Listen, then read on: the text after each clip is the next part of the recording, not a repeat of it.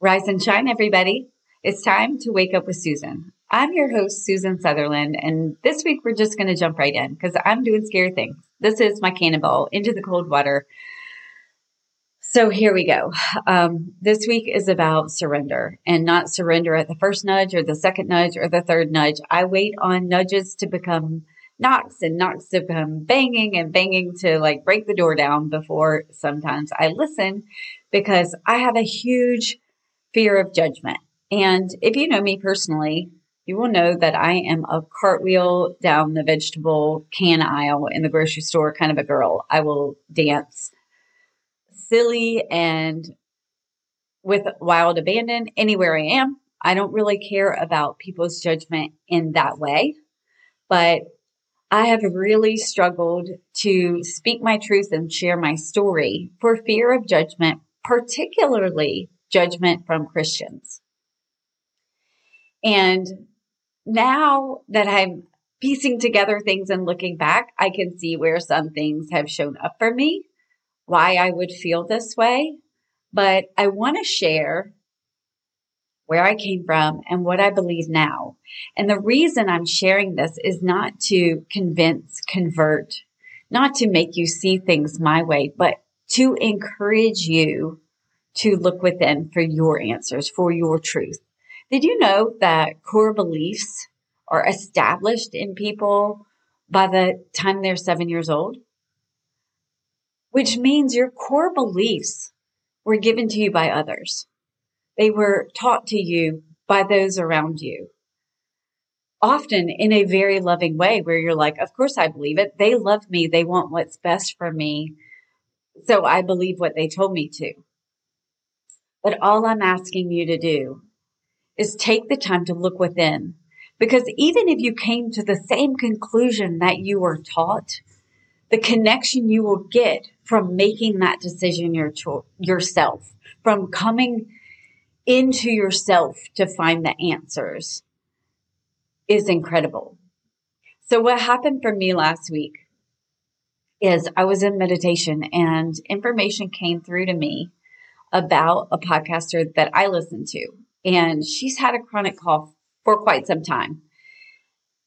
And it came through that hers is not a medical issue. She had this difficult relationship that was dissolving. I think it was a business relationship, but the thing is she couldn't talk about it. There was a legal order in place where she couldn't speak about it. And her whole job is to speak her truth. But in this area, because of this legal agreement, she could not share what was going on. And that manifested into her throat chakra, not speaking her truth. And now she is working through this chronic cough. And so that came through to me and I was like, okay, I'll message this person I don't know and give them the information, hoping she can, get some help with it. And I did it. I sent the message. And then the next day, I have this buildup in my throat, like a frog in my throat. And I cleared my throat like 100 times. And when I work on people with intuitive Reiki, a lot of times I will feel what's going on in their body. I feel it in my body. It's how spirit will help me identify what we're working on. It's a tool of communication. But I had already delivered the message, right? And so the following day, I still have this frog in my throat. And I had a session with my coach. And we start talking about, my progress, what I'm working to. I've been shown things that are down my road, and I know I have to keep making steps forward, making progress, but I find it very hard to share on social media. And I've been trying to share on Instagram and even TikTok, what in the world? But it is really challenging for me. And we talked about it. And I told her I have this fear of judgment. And that's when I realized they showed me this other person because she wasn't speaking her truth. And that is why she has had these issues in her throat. And so now they were just giving me the information in advance. Hey, this is coming for you. You have to speak your truth. So anyway, that's that's when the nudges get more like push, because if I clear my throat anymore, Mark's going to clear it for me. So here we are. I'm doing hard things. Today, I'm going to share with you how I was raised, what my experience was, and then what I believe now. Again, not with the intention to convince you, just with the intention, because all of those nudges that came to me earlier were people that didn't feel like they fit in. They felt excluded or marginalized by the church they grew up in, or they had bad experiences, or they felt like they couldn't explore different things because of all of the rules and parameters and fear built into what they were taught to believe.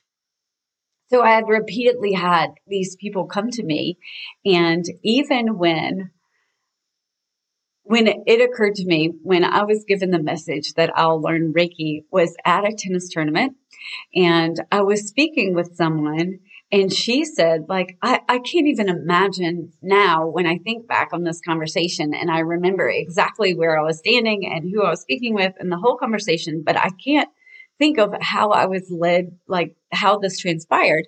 But she said to me, would you ever have Reiki done? And then said, I don't need Reiki. I have Jesus. And I said nothing. I didn't counter like why I thought that was weird and wrong, but I did hear the message, you will learn Reiki. And that is kind of what triggered me to go home. And really, I had a couple sessions with a local healer, and then I started my journey trying to figure out how I was going to study it, because that's the message I received. Anyway, I wasn't sharp enough to realize at that time that the other piece was imperative too, that the either or that she communicated, that if you do this, you can't do this, would be part of my journey as well. But I know that now. So here we are. So I've got a frog in my throat. I've got to get it out. I have to speak my truth and let the chips fall where they may. But I just hope that a couple people hear and feel safe in their own exploration because of this. So let me start first with my personal experience growing up. And I don't have a crazy church story to share. I grew up in the United Methodist Church. We were regular attendees. I participated in the youth program. And when I struggled in high school, and I don't mean like a little struggle in high school, I mean like inpatient facility struggle in high school, because I didn't know then, but I was feeling people's feelings and feeling people's emotions then. And if you're picking up other people's stuff, a high school is probably not where you want to be. But there was no diagnosis for that. They were doing test after test after test, trying to figure out what is wrong with me. And there was nothing. We couldn't come up with anything. But through that, one of the closest people in my life was our associate pastor. He was a former Green Beret motorcycle riding outsider, and he took me under his wing, and he cared for me so dearly. And I am forever indebted to how he nurtured me when I felt unlovable. Ooh, I could cry just thinking about him. Anyway, shortly after I got through that roller coaster and made it out onto the other side to where I wasn't feeling great, but I could get through days, my mother was diagnosed with stage 4 cancer. And she lived for 7 more months. And through that time, the church lifted her up, supported her, lifted up my whole family. Like, they were amazing. And not long after she passed away, my dad moved out of Concord, and nobody lives there. And so we don't have a ton of contact with Concord. But through social media, we are able to keep up with some. Well, my dad's not on social media, but a couple of years ago when I posted, almost not quite 2 years ago, but his stage 4 diagnosis, that same church family made him a prayer shawl and added him to the prayer list. And I feel their love. So I can't say like I'm from this whacked up church upbringing. That's not the case. It was a church of love. Whew. So after that, as a grown up, after that, I'll say if you go through severe clinical depression in your teenage years and lose your mom, you're going to have a lot of questions to be answered. I think that's normal. Like I had a lot of things that didn't add up for me that I was really trying to find answers to. But I found some churches. I went to Bible study, all with great people. Still had more questions. My children went to church preschool. They were loved and cared for and nurtured by the most wonderful teachers and staff in the world. Like it was the best experience. So again, I have nothing bad to say. I just still had questions. And I'll tell you where my questions come from. A lot of them come from not God, not Jesus, but the people who use the Bible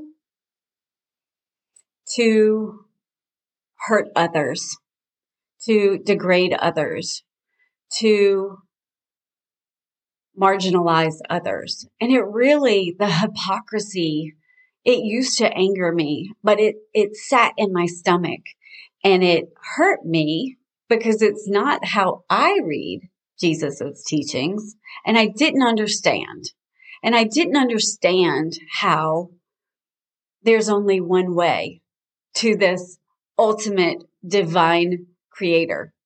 Because if on the cross, Jesus would ask for forgiveness for those who are persecuting him, then would he then really say 70% of the world's population will not have keys to heaven? Like none of that added up for me. So I'm just telling you the questions I had.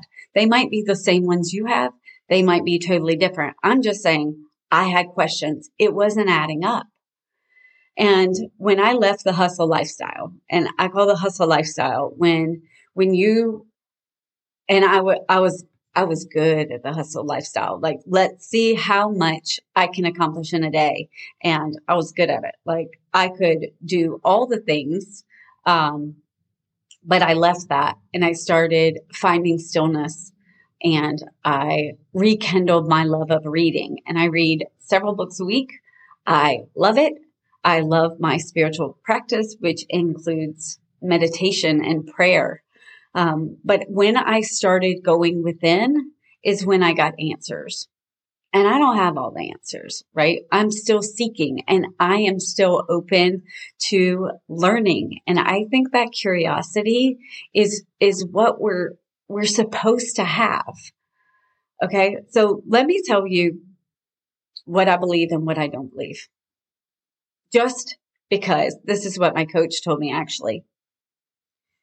For my fear of doing this, she said, if you had the greatest, biggest nose in the whole wide world, but when you entered a room, you made a joke about your nose, it takes the venom away from other people's jokes. And I immediately thought of Ross Perot, right? He called out his big ears and then like it became endearing because it's like, he already did it. So there doesn't have to be any more questions about like, oh, she was raised Christian. What is she doing? I'm putting it out there. That's what I believe. Here we go. Do I believe in Jesus? Yes. Yes, I do. Yes, I do. I believe he showed us the enlightened state, what is possible. He showed us divine perfection on earth. Do I believe he is the Son of God? Yes. But I also believe you are the Son of God. I also believe I'm the daughter of God. Actually, it's really tricky because I see us as divine masculine and divine feminine. And so kind of identifying in this female form feels like, I think in the Course in Miracles, they identify it as like seeing the frame and not the picture. And so all this all this buildup about gender and sexuality or whatever is totally missing the point that we are divine beings, and that looking at someone and seeing their divinity means you look past all of the other things that we're making such a big deal about. And I think that is what Jesus was teaching us. And I think Jesus wanted you to know that you have the divinity within you. Like, everything I can do, you can do too. But this is how I see it. Like, do I think he was your savior? No, I don't, because I don't think you need one. I think you also have the God within. Now, this is what I believe. Okay. This is how I see it. The other day, I called home and I spoke to Dashel, my oldest child, and I said, before I get home, I need you guys, 3 children, to clean up the litter boxes. Clear as day. When I got home later that evening, I know that the message that was spoken was, Brecken, Mom said you need to clean the litter boxes. And why I tell you that is because the message came in clearly, but it came into people who can manipulate it and use it for control and political gain. And that's true of my son, who's a great person, but he saw an opportunity to gain control of a situation and he used it. And so I see that a lot in the Bible. And so the way I see it is how they teach in A Course in Miracles, which is not I don't see it as a Christian book. I see it as an all religion book. It is for everyone because it teaches that the core of all of us is love. So how I see it is there's love and there's fear. And if it comes and it looks like judgment, if it looks like one soul is somehow better than another soul, or that you should even try to control someone else, then you are not honoring the divinity within them. We have done such a disservice by weaponizing religion and faith to where religion has caused the most deaths of anything in the whole wide world through wars and battles, and created the most separation. And if we can see it as a return to love, a return to the divinity that is within each and every one of us, it welcomes back everyone. I don't think there's a person here that is not a person on this whole planet that is not welcomed back on the other side. Now, I think there's life review and there's going to be some answering for maybe some of the things that happened. But I can't even say I believe in an afterlife because I believe you were there first. Like, you were there. So that is not after this. It was also before this. So I don't know what to call it other than a return home. And nobody got a one-way ticket. And so if you find that connection, if you can go within and find the divinity and choose to see that divinity in others, we are all better. And it doesn't matter if you are in a loving church home and you get to find that connection, that divinity, that unity, that community. That's beautiful.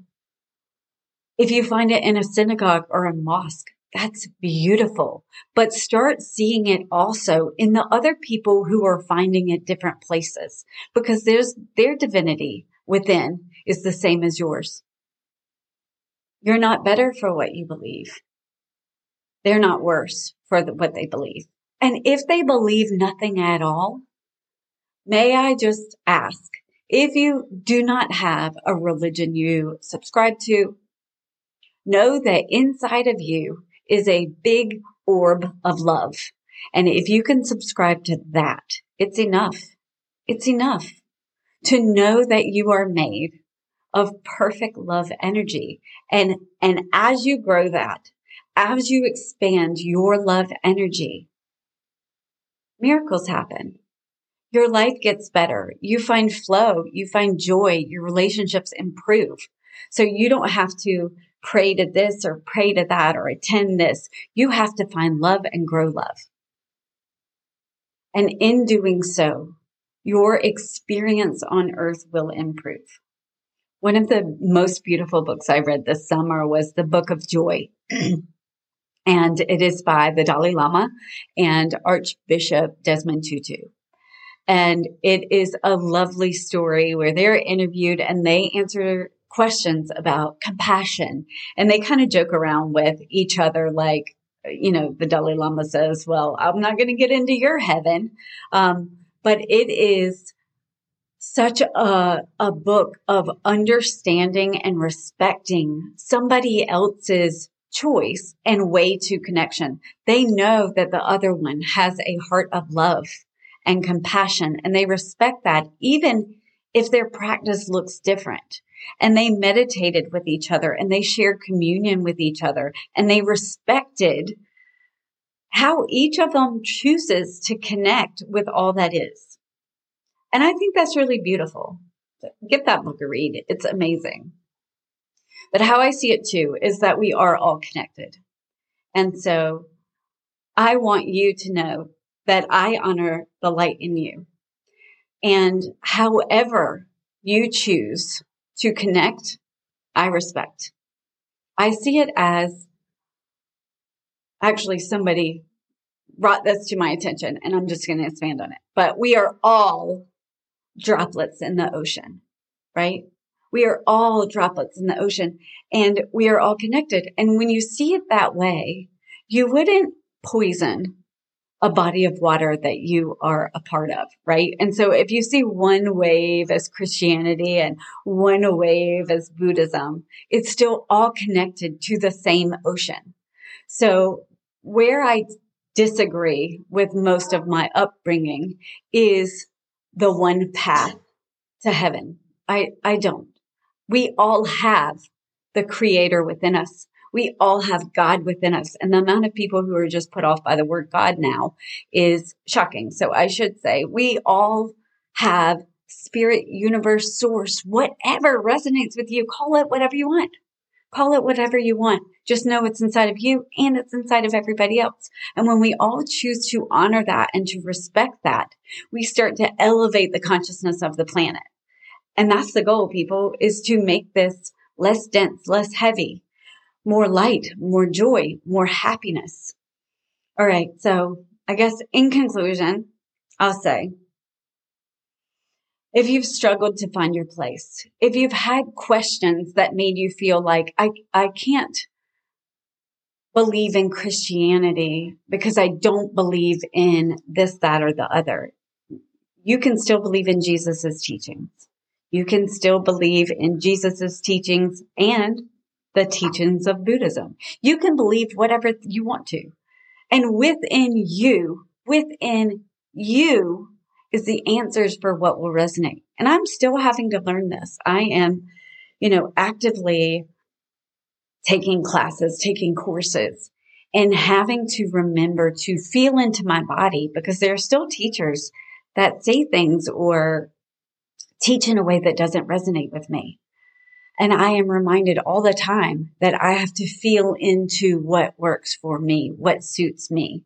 So do I say you can pick and choose? Yeah, I actually do. I say you can pick and choose, and you can check with your inner guidance system that you were given to let you know what is right, because every human here has an ego. They can screw things up. We can all screw things up. Like me, I screw stuff up all the time. And so I'm going to tell you to take what I'm saying, take with it what you will. If it sits well with you, great. If it doesn't, it's not for you. That's cool. I respect you for that.